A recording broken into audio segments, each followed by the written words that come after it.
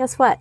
What? You're an author. Oh, my God, you're right. You wrote a book. I did write a book, and it's called Stop Blaming Mothers and Ignoring Fathers, How to Transform the Way We Keep Children Safe from Domestic Violence. Right. And it's available on Amazon, Kindle. It's softcover, it's hardcover. Yeah. And it's a book that lays out 6 myths that really dive into these gaps in the field that the Safe and Together model is meant to fix or transform. Mm-hmm. Talks about gender double standards. It has interviews with practitioners and interviews with survivors and practical things you can do. But it really kind of it's good for anybody who knows the model or is new to the model. And I'm really excited about it. It only took 2.5 years to do. Okay. All right. Go get the book on Amazon.com.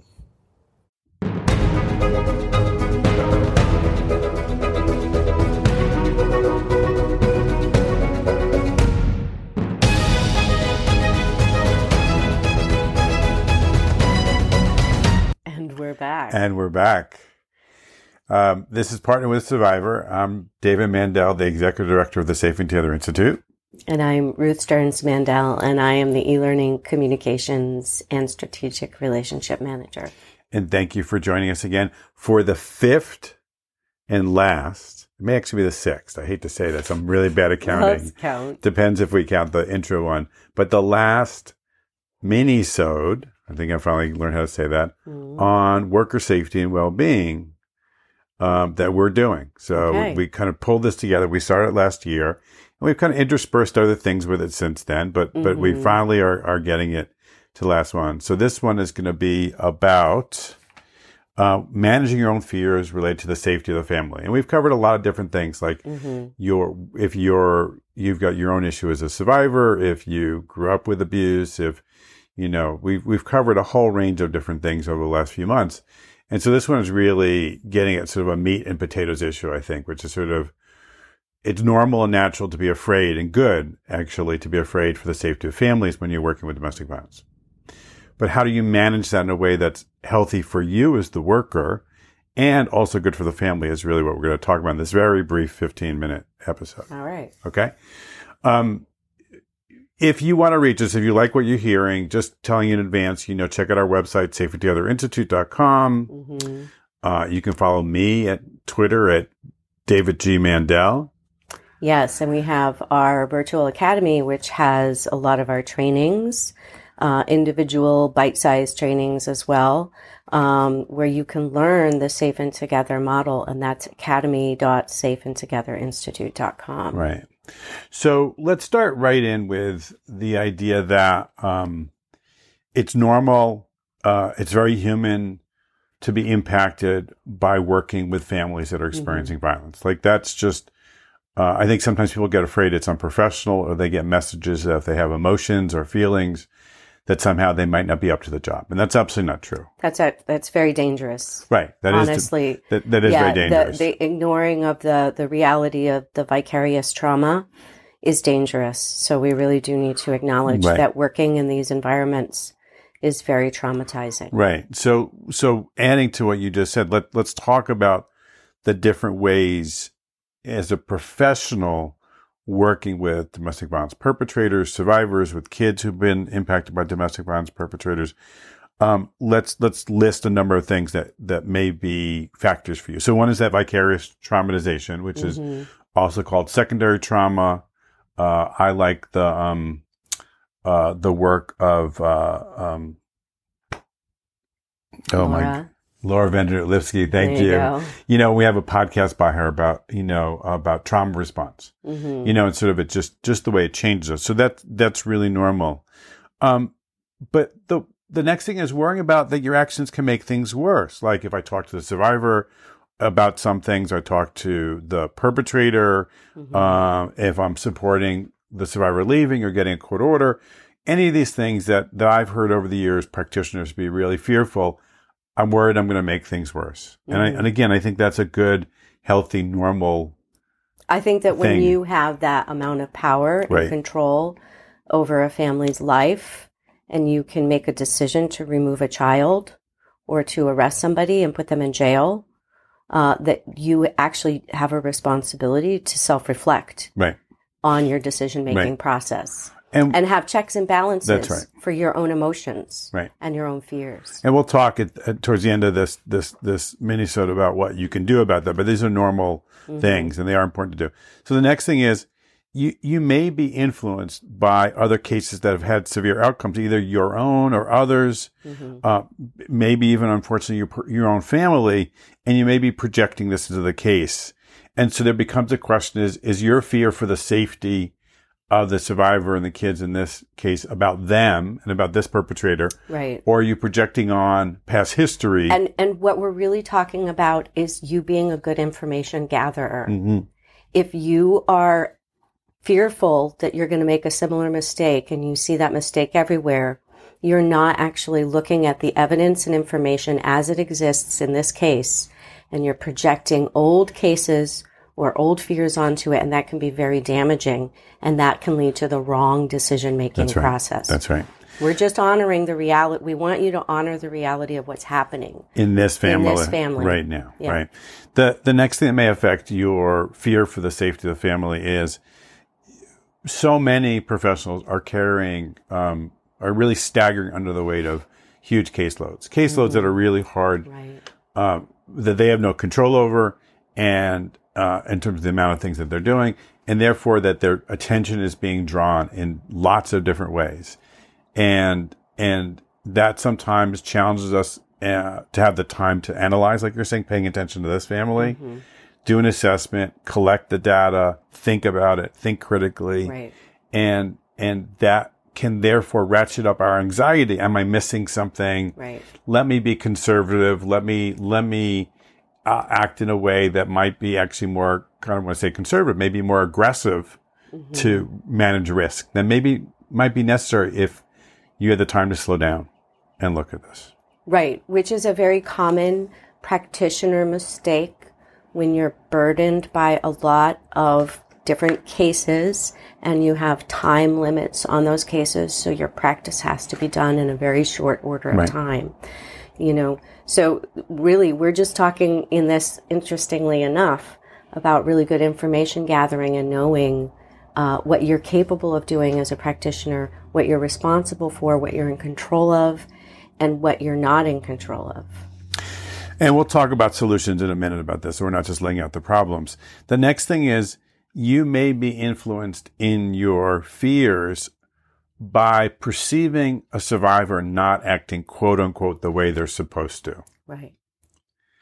And so your fears may be, well, she can't control it. She's not doing what she's supposed to do. She's not being protective. So therefore my fears for the kids are amped up. And what may be missed there is actually that the survivor is doing exactly the right thing for her situation with this perpetrator, given his pattern. And you are not seeing the pattern. That's right. And so you are not seeing the danger. Right. And so the alarm and the emotion with which the survivor is operating to you seems out of step. That's right. That means you need to dig deeper. Right. And we'll talk about that. And the last thing we have on the list about sort of this idea of how do you manage your fears and the things that might be influencing it is, if you lack confidence and skills working with perpetrators, assessing their patterns, then you may overreact or underreact to the danger level. And so in the case of overreacting, you may be looking and going, wait a second, all domestic violence perpetrators can do this, or I have no idea how dangerous he is, or I'm really worried. And then, like you said, there's no grounding in what's this perpetrator's pattern. There's no partnership. If there's no real partnership with a survivor, then the quality of your information may be less than it should be. And so just overall, that kind of perpetrator pattern-based practice really can if you're not really deeply skilled in that, could increase your fear level. Yeah, I think also checklists increase fear level. Because, can you say more? Yeah, I you know, it's interesting because you look at medical practice and you look at domestic violence practice. There's where you have a heavily checklist-driven intervention strategy. You don't have as much information as you need about the context of the perpetrator. You have these open-ended threats, right? It's an open-ended threat analysis. She's pregnant, therefore her risk factors go up, right? You just have these things that are dislocated from the reality of that perpetrator's pattern, from that context, from the reality of that family and the reality of their vulnerabilities, whether that's poverty or immigration. And so every possibility is open. And therefore, you're going to be much more aggressive about jumping in and intervening in ways that may be harmful to that family. And you're making me think of one thing that's not on the list, but, not assessing the system's response right can contribute to your fear. Mm-hmm. Because one of the things that I will do regularly when I'm asking workers about the domestic violence perpetrator and the pattern of behavior, and then I'll say, well, how has the system responded or not responded to them? Right. And do those responses make things safer or less safe? And I think sometimes knowing that the perpetrator's reaction to systems can help you manage safety in your fears in a more appropriate way. Yes, and it can give you a greater look at the potential for danger as well. That's right. Yeah, if you know a perpetrator has a pattern of behavior of responding to law enforcement with accelerated violence, and you know that the police are going to be called on this person, or you call the police on this person, then you have not taken into account the danger that's happening for that survivor. Right. And then the flip side of it is talking to the survivor. Or for that police officer. Or the police officer, that's right. And, you put that police officer or talking to the survivor and hearing the survivor say, every time child protection gets involved, he actually ramps up his... No, I'm saying the opposite actually is what I've seen. He actually decreases because he doesn't want to get in trouble. Right. Or, so you get both, but without that kind of checking in with the information, then you may not see it. So now we're going to pivot to, so what do you do about it? We kind of listed some issues. Mm-hmm. And the first one shouldn't surprise anybody if you've been listening to the podcast or you're familiar with the Safer Together model, is assess the perpetrator's pattern. And while that's no guarantee, really, when I say that's super clear, it's no guarantee. Mm-hmm. Prior history is still one of the better ways of figuring out what might happen in the future. Mm-hmm. And so that fact-based objective, getting that pattern of behavior and not just limiting it to this relationship, but to prior ones, to other kids, to how he acts in public, all those things, really doing a full and good assessment. Information gathering with a good partnership with the survivor, where you can get information in real time, where you ask them how they believe that their abuser will respond to the system, what their fears are and what they've seen before, or what the perpetrator has said they will do. That's right. If the system becomes involved. That's how right. they have said they will use the system against the survivor as well. So none of this may make your fears go away. The goal isn't to make your fears go away, but to make them right-sized and to help fit you reality. To fit reality Let's and manage fit reality. And manage the case. And so again, assessing perpetrators' patterns, partnering with the survivor, the second thing that you just mentioned, if we believe, which we do, that the survivor is the best source of information about the perpetrator's pattern, or one of the best, that we need to partner with them, because that's one of the ways we're going to get those bits of information.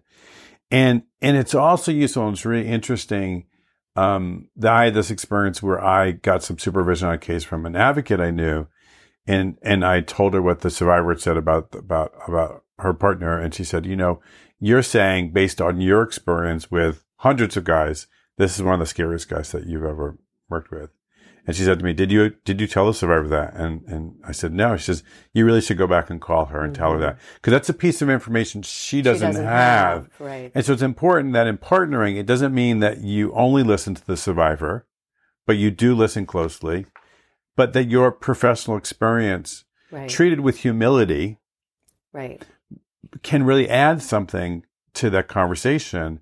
And so I was able to go back to the survivor and say, I need you to know this, but because I've worked with hundreds of guys, I haven't quite been as afraid for the safety of somebody as I am for you right now. And I think in that case, I'm using my fear tied to the pattern, connected to supervision, but as a way to help her better diagnose her situation. Yeah, in order for her to appropriately safety plan, she needs to understand the context of her own situation. And so giving survivors that information, particularly about a pattern of behaviors where you're deeply concerned for their safety is very important for survivors to hear. And also it's the way that you say it that matters. That's right. And I don't want anybody here when we're talking about managing your fears that you don't get to say to a survivor, I'm afraid for your safety and the safety of your kids. Mm-hmm. But tie it back to the behaviors. Yes. And don't blame the survivor for the danger she's in. Mm-hmm. Because I think that's oftentimes what people do is they, and I've seen this with high-risk teams, by the way. They're there ostensibly to manage risk to the adult survivor and to the children. You get the police together, you get advocates together, you get other sectors together, and they get stymied. And then they start turning their attention to why won't she leave or why won't she do this? And so these systems that are designed ostensibly to support survivors and keep them safe sometimes get turned against them. That coercive protectiveness. That's right. That we talk That's about. Right. You're not doing the right thing. You're not doing the right thing. That's right. So let me force you into a situation where you will be by not dealing with your abuser. That's right. By putting the clinks on you and the pressure on you. The clinks? The clinks. Putting the pressure on them. The clinks. I like that. That's a word you don't hear very much. The clinks. Next thing is, and we've been talking about this, is get supervision from your supervisor, from peers. Talk about your fears. Talk about the steps you're taking to intervene with the perpetrator and to partner with the survivor. Get a reality check. Allow people to ask you questions about what you're doing. Is this about this case? Is this about prior cases? Let them reflect back to you and say, I know you're afraid and you're really afraid, but I'm not hearing it or seeing it. Can you tell me what else you haven't told me or that you're aware of in this case that's making you so afraid? So it's you deserve that supervision. That's really important.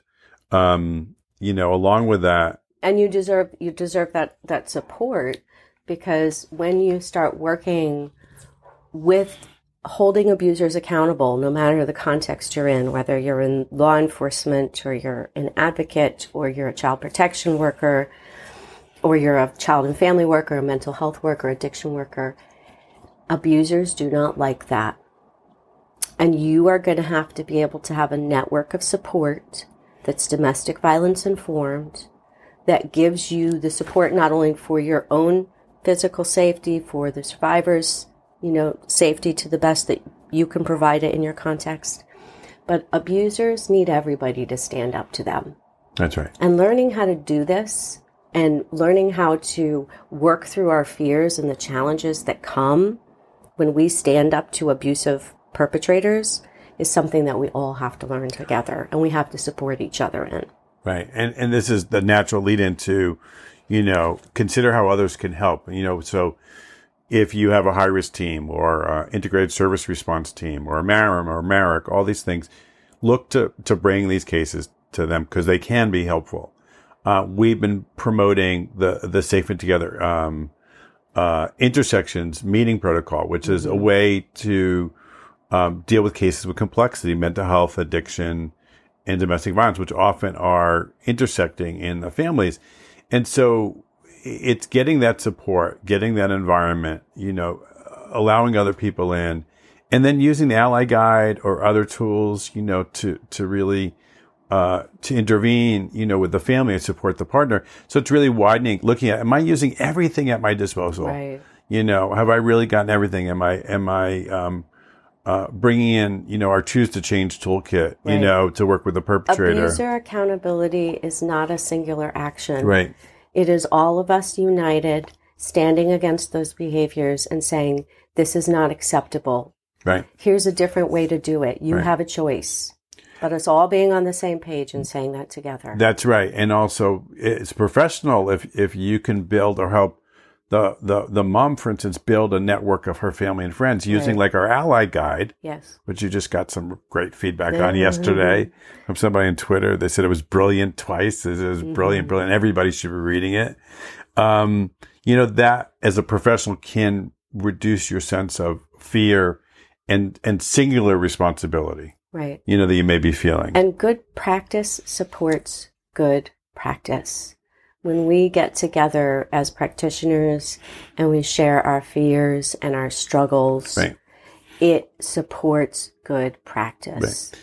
And the last thing is, and we really try for a lot of these things to not just focus on the individual practitioner, but the agency and the authorizing environment. And And agencies and management needs to really look and say, are we making comfortable for workers to talk about their worries in a case and their fears? And is that a standard thing? And are we punishing people for admitting the wear and tear that this job has and punishing them for having trauma because of it? So it's very important for you to review your policies towards your workers. And are we pushing them to move a case along? Whatever that means. You got to move this case along, so make a decision. And so they don't get a chance to really reflect on their fears and say, wait a second, is this a case where removal is necessary, or is it not? So this environment where workers are asked, what's your biggest worry in a case? Just inviting them into that is a culture in the agency is so important. Okay. So this is our down and dirty. We identify a problem. We talk about solutions, and our last Minnesota around worker safety and well-being. And, this is great. I feel really glad that we did this. If you have any suggestions for future podcast episodes or minisodes, please contact us and let us know. We love your suggestions and want to know what your needs are. So follow us, like us, check us out on social media. We're on Twitter. We're on Facebook. We are on the internet. I don't know. We're on Instagram. We're everywhere. Safe Together at Safe Together. So anyway. And we're out.